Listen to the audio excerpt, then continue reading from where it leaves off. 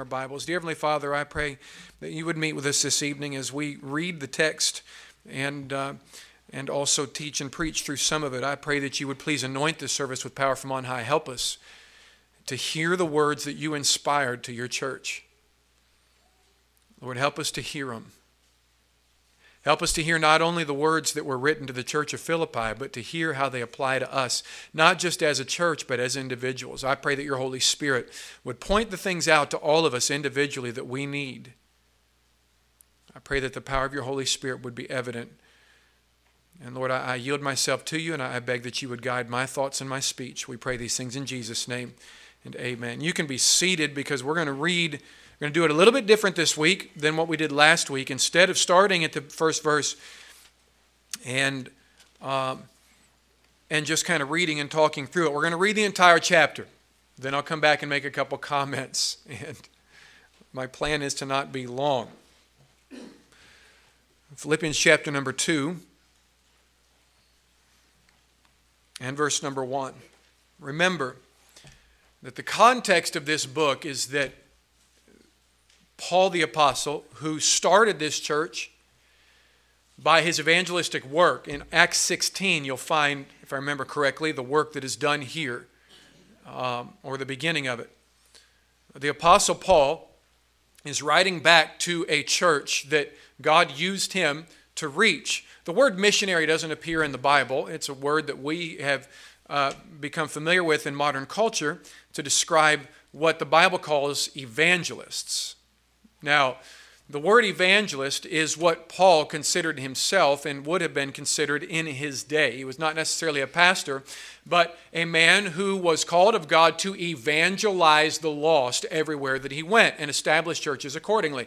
The last true biblical evangelist that I knew that fell within the qualifications, or I should say maybe the pattern of an evangelist in the book of, or in the Bible, in the New Testament, would have been a man like Joe Boyd. I've referenced him on a couple of occasions. But what Joe Boyd would do is he called himself an evangelist, but he didn't travel from church to church preaching like modern evangelists do. I'm not necessarily against that model. It's not necessarily the biblical meaning of the word evangelist, but today evangelists essentially travel from church to church. Some evangelists have the idea that they are God's gift to the churches, and I believe that God uses evangelists, but they're not being used in the modern way, the way that they were in the biblical pattern. The biblical pattern was that a man would go to a place that did not have a church.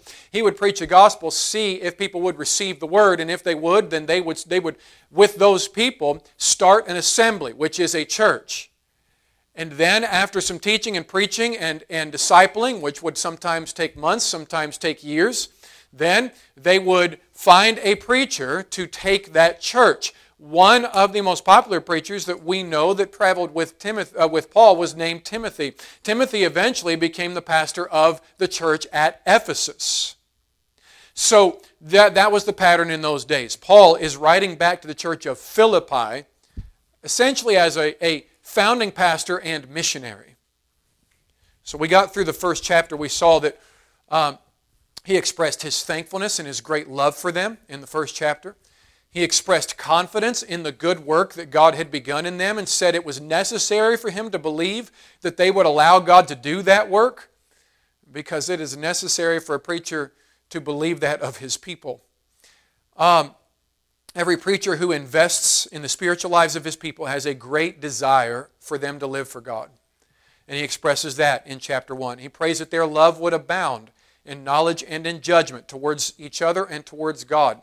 He explains his bondage is for the furtherance of the gospel of Jesus Christ and expresses his mindset while he is in prison in Rome.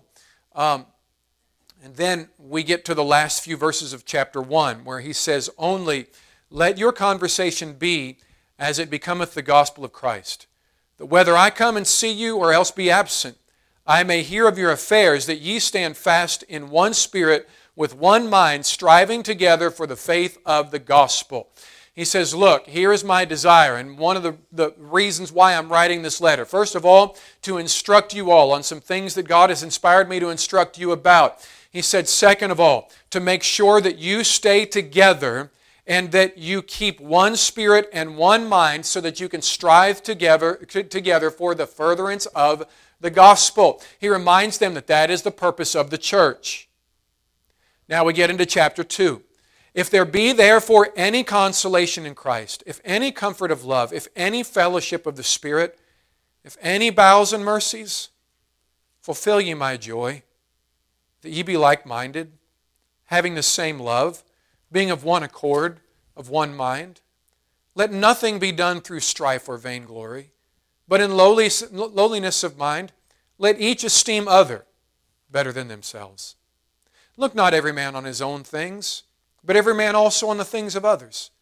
Let this mind be in you, which was also in Christ Jesus, who, being in the form of God, thought it not robbery to be equal with God, but made himself of no reputation, and took upon him the form of a servant, and was made in the likeness of men. And being found in fashion as a man, he humbled himself, and became obedient unto death, even the death of the cross. Wherefore God also hath highly exalted him, and given him a name which is above every name, that at the name of Jesus every knee should bow, of things in heaven and things in earth and things under the earth, and that every tongue should confess that Jesus Christ is Lord, to the glory of God the Father. Wherefore, my beloved, as ye have always obeyed, not as in my presence only, but now much more in my absence, work out your own salvation with fear and trembling. For it is God which worketh in you, both to will and to do of his good pleasure. Do all things without murmurings and disputings, that ye may be blameless and harmless, the sons of God, without rebuke, in the midst of a crooked and perverse nation, among whom ye shine as lights in the world, holding forth the word of life, that I may rejoice in the day of Christ, that I have not run in vain, neither labored in vain. Yea, and if I be offered upon the sacrifice and service of your faith, I joy and rejoice with you all. For the same cause also do ye joy and rejoice with me. But I trust in the Lord Jesus to send Timothy shortly unto you, that I also may be of good comfort when I know your state. For I have no man like-minded who will naturally care for your state. For all seek their own, not the things which are Jesus Christ's. But ye know the proof of him, that as a son with the Father he hath served with me in the gospel. Him therefore I hope to send presently, so soon as I shall see how it will go with me. But I trust in the Lord that I also myself shall come shortly. Yet I supposed it necessary to send you Epaphroditus, my brother and companion in labor and fellow soldier, but your messenger, and he that ministered to my wants. For he longed after you all, and was full of heaviness, because ye had heard that he had been sick. For indeed he was sick, nigh unto death. But God had mercy on him, and not on him only, but on me also, lest I should have sorrow upon sorrow. I sent him therefore the more carefully, that when ye see him again, ye may rejoice, and that I may be the less sorrowful. Receive him therefore in the Lord with all gladness, and hold such in reputation. Because for the work of Christ he was nigh unto death, not regarding his life, to supply your lack of service toward me. Dear Heavenly Father, I pray that you would please guide and direct in this reflection time upon your word. We pray these things in Jesus' name. We get into those first couple verses. And how can you not hear in verses 1 and 2 Paul's cry? He says, if therefore be any consolation in Christ. He says, if any comfort of love, if any fellowship of the Spirit, if any bowels and mercies. He said, if you care for me at all, in any of these ways, fulfill ye my joy. He says, do this for me, which will make me joyful.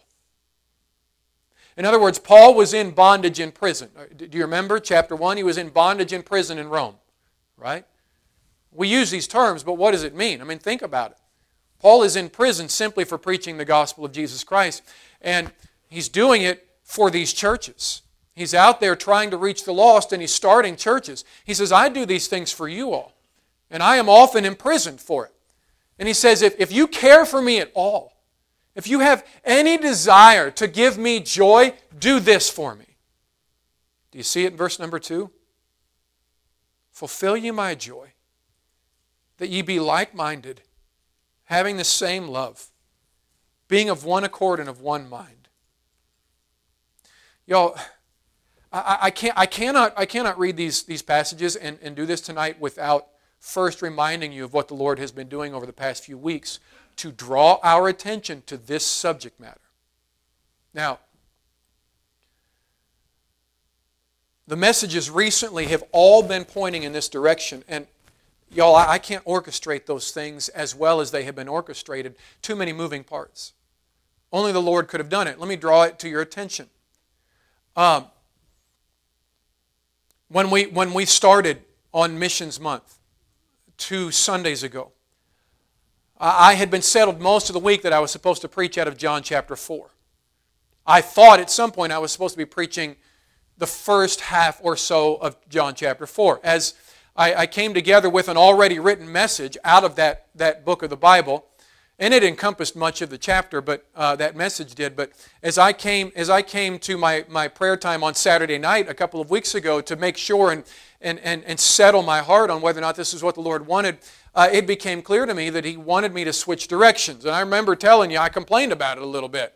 I mean, you put all that work into studying and prayer and the things that go into trying to come up with the thoughts and the illustrations and the adding the things that will make the passage make sense to you. It takes a lot of work. It takes a lot of work to write a message. So when the Lord switched things kind of late on Saturday night, I went, all right, Lord, I guess if I have to, I really don't want to do this, but we'll start over. Well, I thought I was going to have to start from scratch. But it kind of turned into a mishmash of the thoughts that God had given me earlier in the week and then a couple of new things. Well, then that Sunday night, Brother Caleb gets up and he says, so I preach on Sunday morning, I only got to point 1. And Sunday night, Brother Caleb gets up and he said, when Brother Josh started reading that passage, I thought, oh no, a couple of weeks ago God laid this passage on my heart and He's going to preach my message. And then I thought, well good, He started in the beginning of the chapter, so He's probably not going to preach that portion of the passage. And then He went to that portion of the passage and He preached it. And he said, I thought, this is a great thought. I've never really thought of this before. And I called my dad about it all excited and said, Dad, look at this. And I was telling my wife about it and I was talking, look at this. I've never seen this before. I think I might preach that. And then I preached it Sunday morning. And we talked about that Sunday night. I didn't even notice this until like Monday or Tuesday after he said that the verse out front was that verse on the sign out front.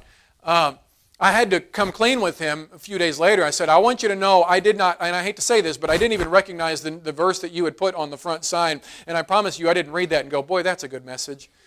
But God had been working on his heart. He put it on the front sign and wrote his message for that youth service concerning those things. And then, or for that, it wasn't youth service, but for that presentation on that Sunday night. Then my girls tell me that Miss Julie, during Sunday school hour this past Sunday morning, is in the book of Philippians chapter 2, correct? These few verses? Or something like it? She's like, I don't know. Let nothing be done through strife or vainglory, but in lowliness of mind let each esteem other better than themselves. Does that sound familiar?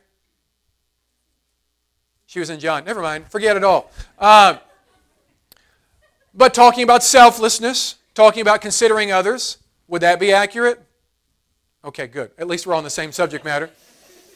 Now she's just being nice, you know. Yeah.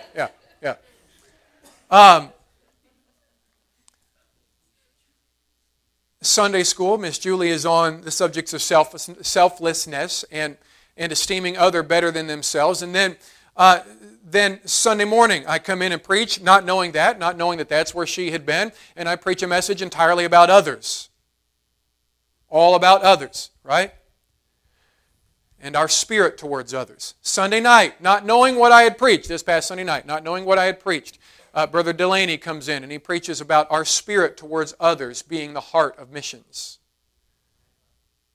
No clue what I had been preaching, no clue what Miss Julie had been preaching. Right? No clue. Wednesday nights, we're in the book of Philippians, and here we are in this book.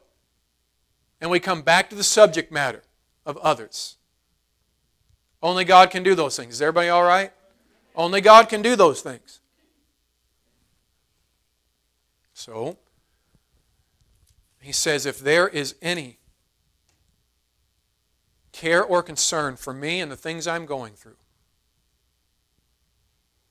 if you want to give me joy while I'm in bondage in prison, do this for me, please. Fulfill you my joy that you be like-minded, having the same love, being of one accord, of one mind. Let nothing be done through strife or vainglory, but in lowliness of mind, let each esteem other better than themselves. I'm not going to read the whole chapter again. Don't get nervous. Look not every man on his own things, but every man also on the things of others. Let this mind be in you, which was also in Christ Jesus, who being in the form of God, thought it not robbery to be equal with God, but made himself of no reputation, and took upon him the form of a servant, and was made in the likeness of men. And being found in fashion as a man, he humbled himself, and became obedient unto death, even the death of the cross. Now remember, chapter 1 closes with this thought. He says, I want to hear of your affairs, that you stand fast in one spirit with one mind, striving together for the faith of the gospel. And now he spends nearly the entire second chapter on this idea that churches cannot thrive in the cause of sharing the gospel if they are not singularly minded and in one accord.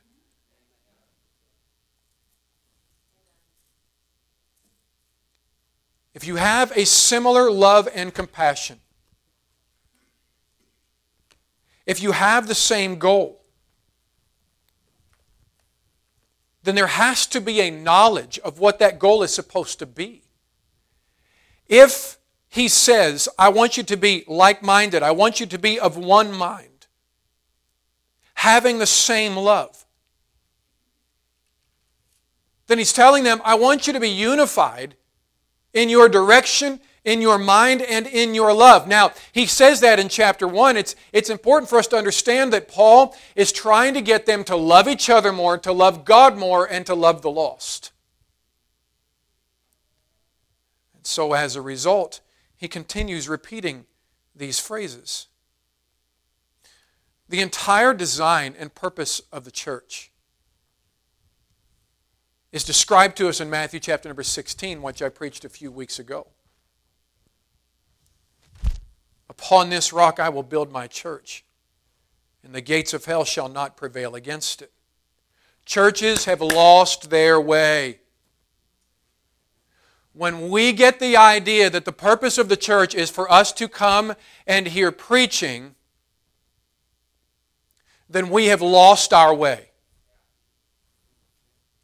The purpose of the church is not for God's people to only gather and be edified, but also to be edified so that we can go out and perform His will of seeing the lost come to Christ.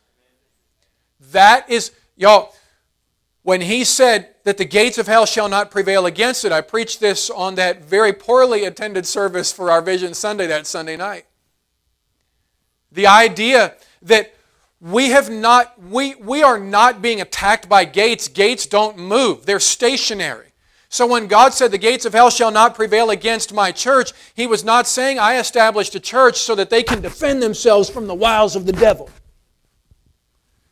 He was saying I have established my church so that they can go attack the gates of hell. Well, how do we attack the gates of hell, y'all? I don't know how else to do that other than to try to snatch people from the burning. I don't know how else to do that except, and of some have compassion, making a difference, and others save with fear. Hello? I don't know how else to do it except we do the one thing we have been commissioned by God to do. It was said by somebody here recently, last words are important. And the last thing that Jesus said to His disciples personally, and the last thing that He said to His people publicly before He left, was that you need to go and preach the gospel unto every creature and be filled with the Holy Spirit so that you can be witnesses unto me. Calvary Baptist Church has not been organized to sit here and listen to preaching. We have been organized by God and fitly joined together to perform a task. And what is that task? Striving together for the faith of the gospel. That is the task we've been organized for. Every teenager and every adult in this room has been organized for that task. Every one of us have been put together for that purpose. How can the church be like-minded if we don't have the same purpose? If we don't even know what our purpose is? How many realize that we have been organized by God for the purpose of attacking the gates of hell and for trying to reach the lost? That is why God established His church. Every member has been placed here by God for a purpose, as He calls it, fitly joined together. Some praying, some working on the facilities, some preaching, some singing, some teaching, some cleaning, some constructing, but all witnessing. All equipping the church to send the gospel forth and preach the gospel locally and abroad.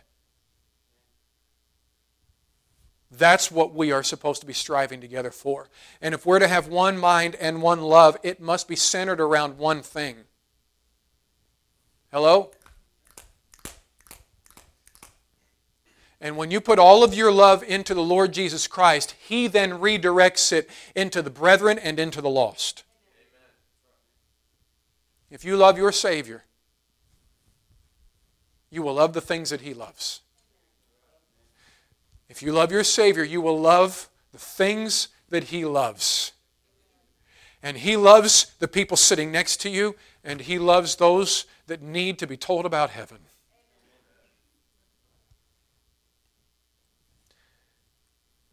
Now then, he says in these verses, we need to be of one mind. And then he talks about what could tear the church apart and cause them, as verse number 16 says, to not be able to hold forth the word of life, that he may rejoice in the day of Christ. He gives them a whole bunch of instruction about letting nothing be done through strife or vainglory, but in lowliness of mind.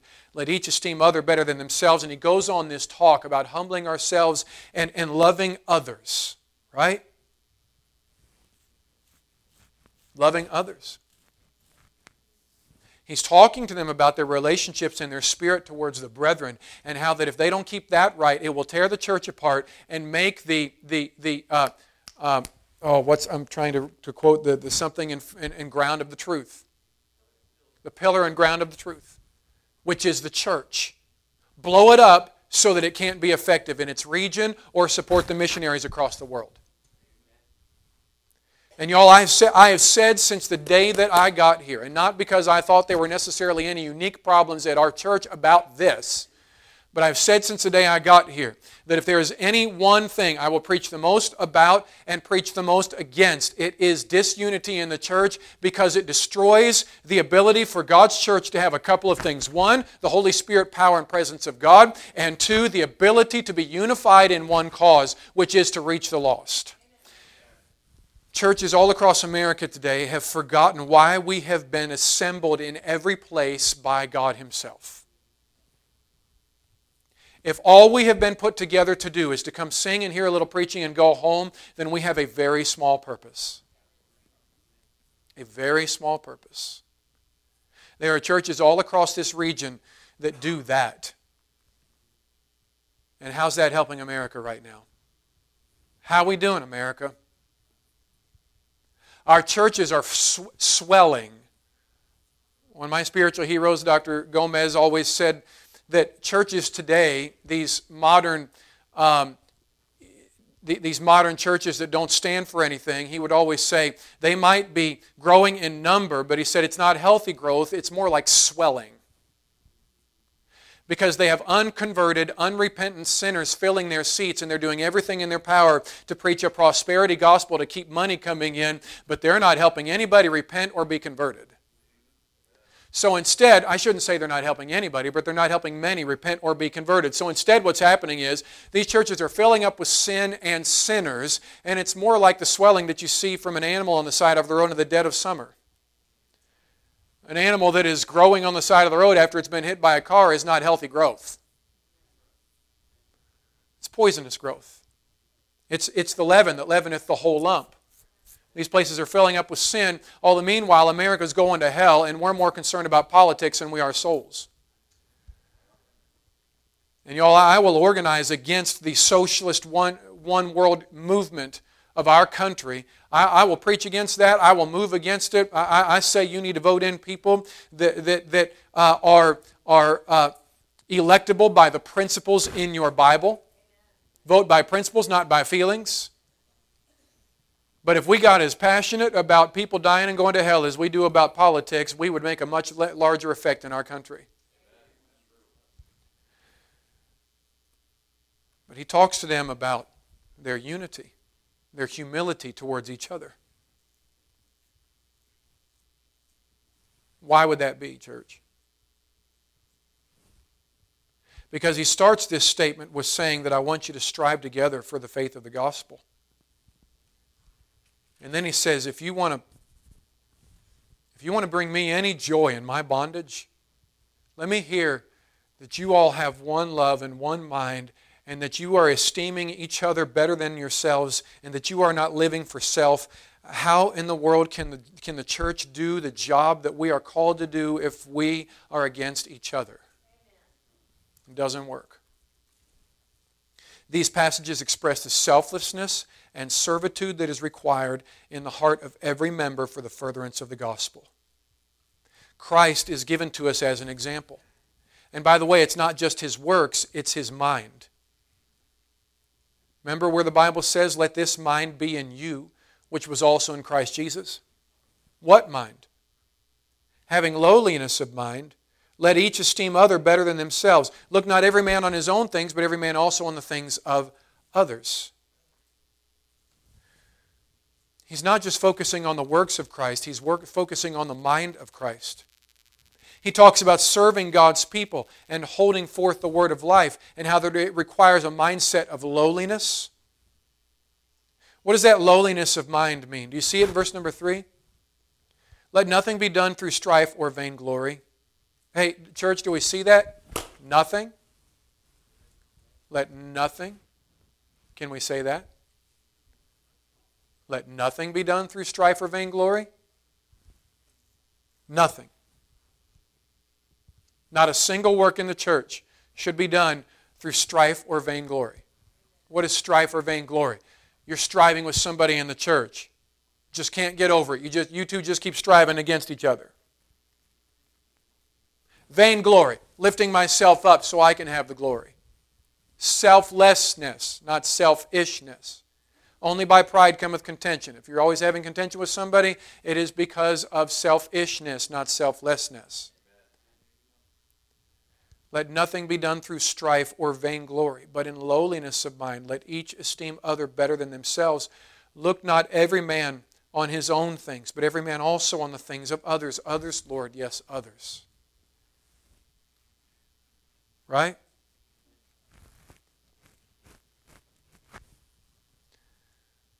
Lowliness of mind, it means having a humble opinion of oneself, a deep sense of one's moral littleness.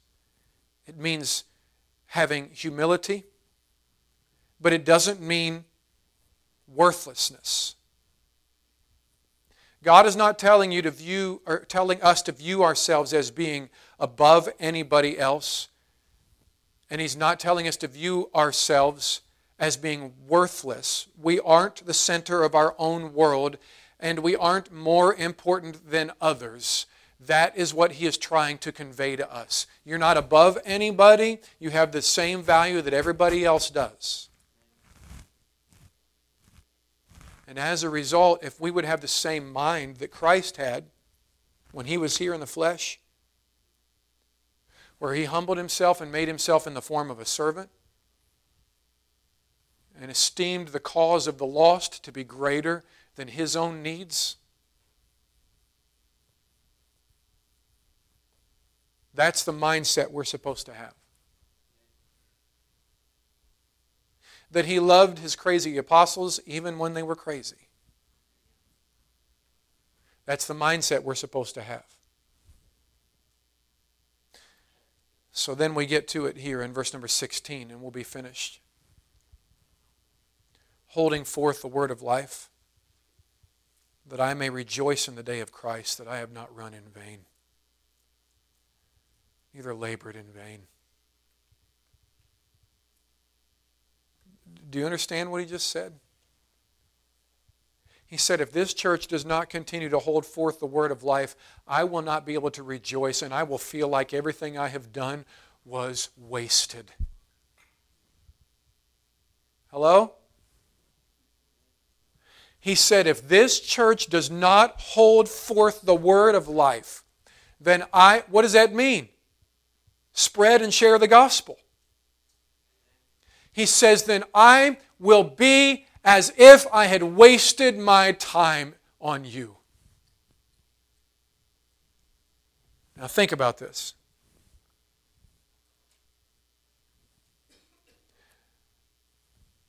How many people have labored? How many people have labored over the generations that we can have the gospel that we hold here? How many people have labored that Calvary Baptist Church would be in existence so that it can continue to shed forth the word of life and to send it abroad? How many people? Could you number it? Probably not. But could you think of somebody that has personally invested in Calvary Baptist Church that is a reason why this place is here? And Paul says, if you don't continue to hold forth the word of life, then it will be as if I had run in vain and labored in vain. The whole point of all of this is to point to the church that their spirit with each other is the health of their ministry. And the health of their ministry means the health of the cause. Are you catching it? Hey, Calvary, it is not a coincidence that nearly everything over the last 2 weeks has been pointing the same direction.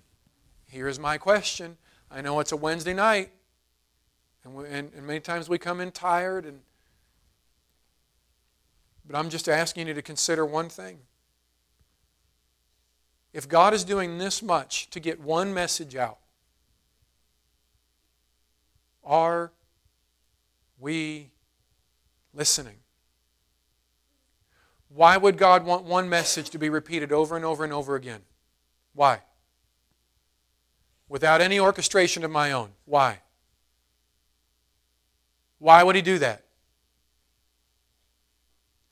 Do you suppose that even through some of the distractions of the day and some of the weariness that we experience on Wednesdays, that maybe He would have us to stop for just a moment here and consider what He's saying? You think maybe? Dear Heavenly Father, I pray that You'd please help us as a church to hear the words that are being spoken repeatedly by multiple sources, that our focus would be on others and not just those that are lost, Lord, but those that are in our midst, so that the church can remain healthy and vibrant for the work of the gospel. Lord, please help us to hear the word. Help us, Lord, please, to have spiritual ears and to hear. With heads bowed and eyes closed.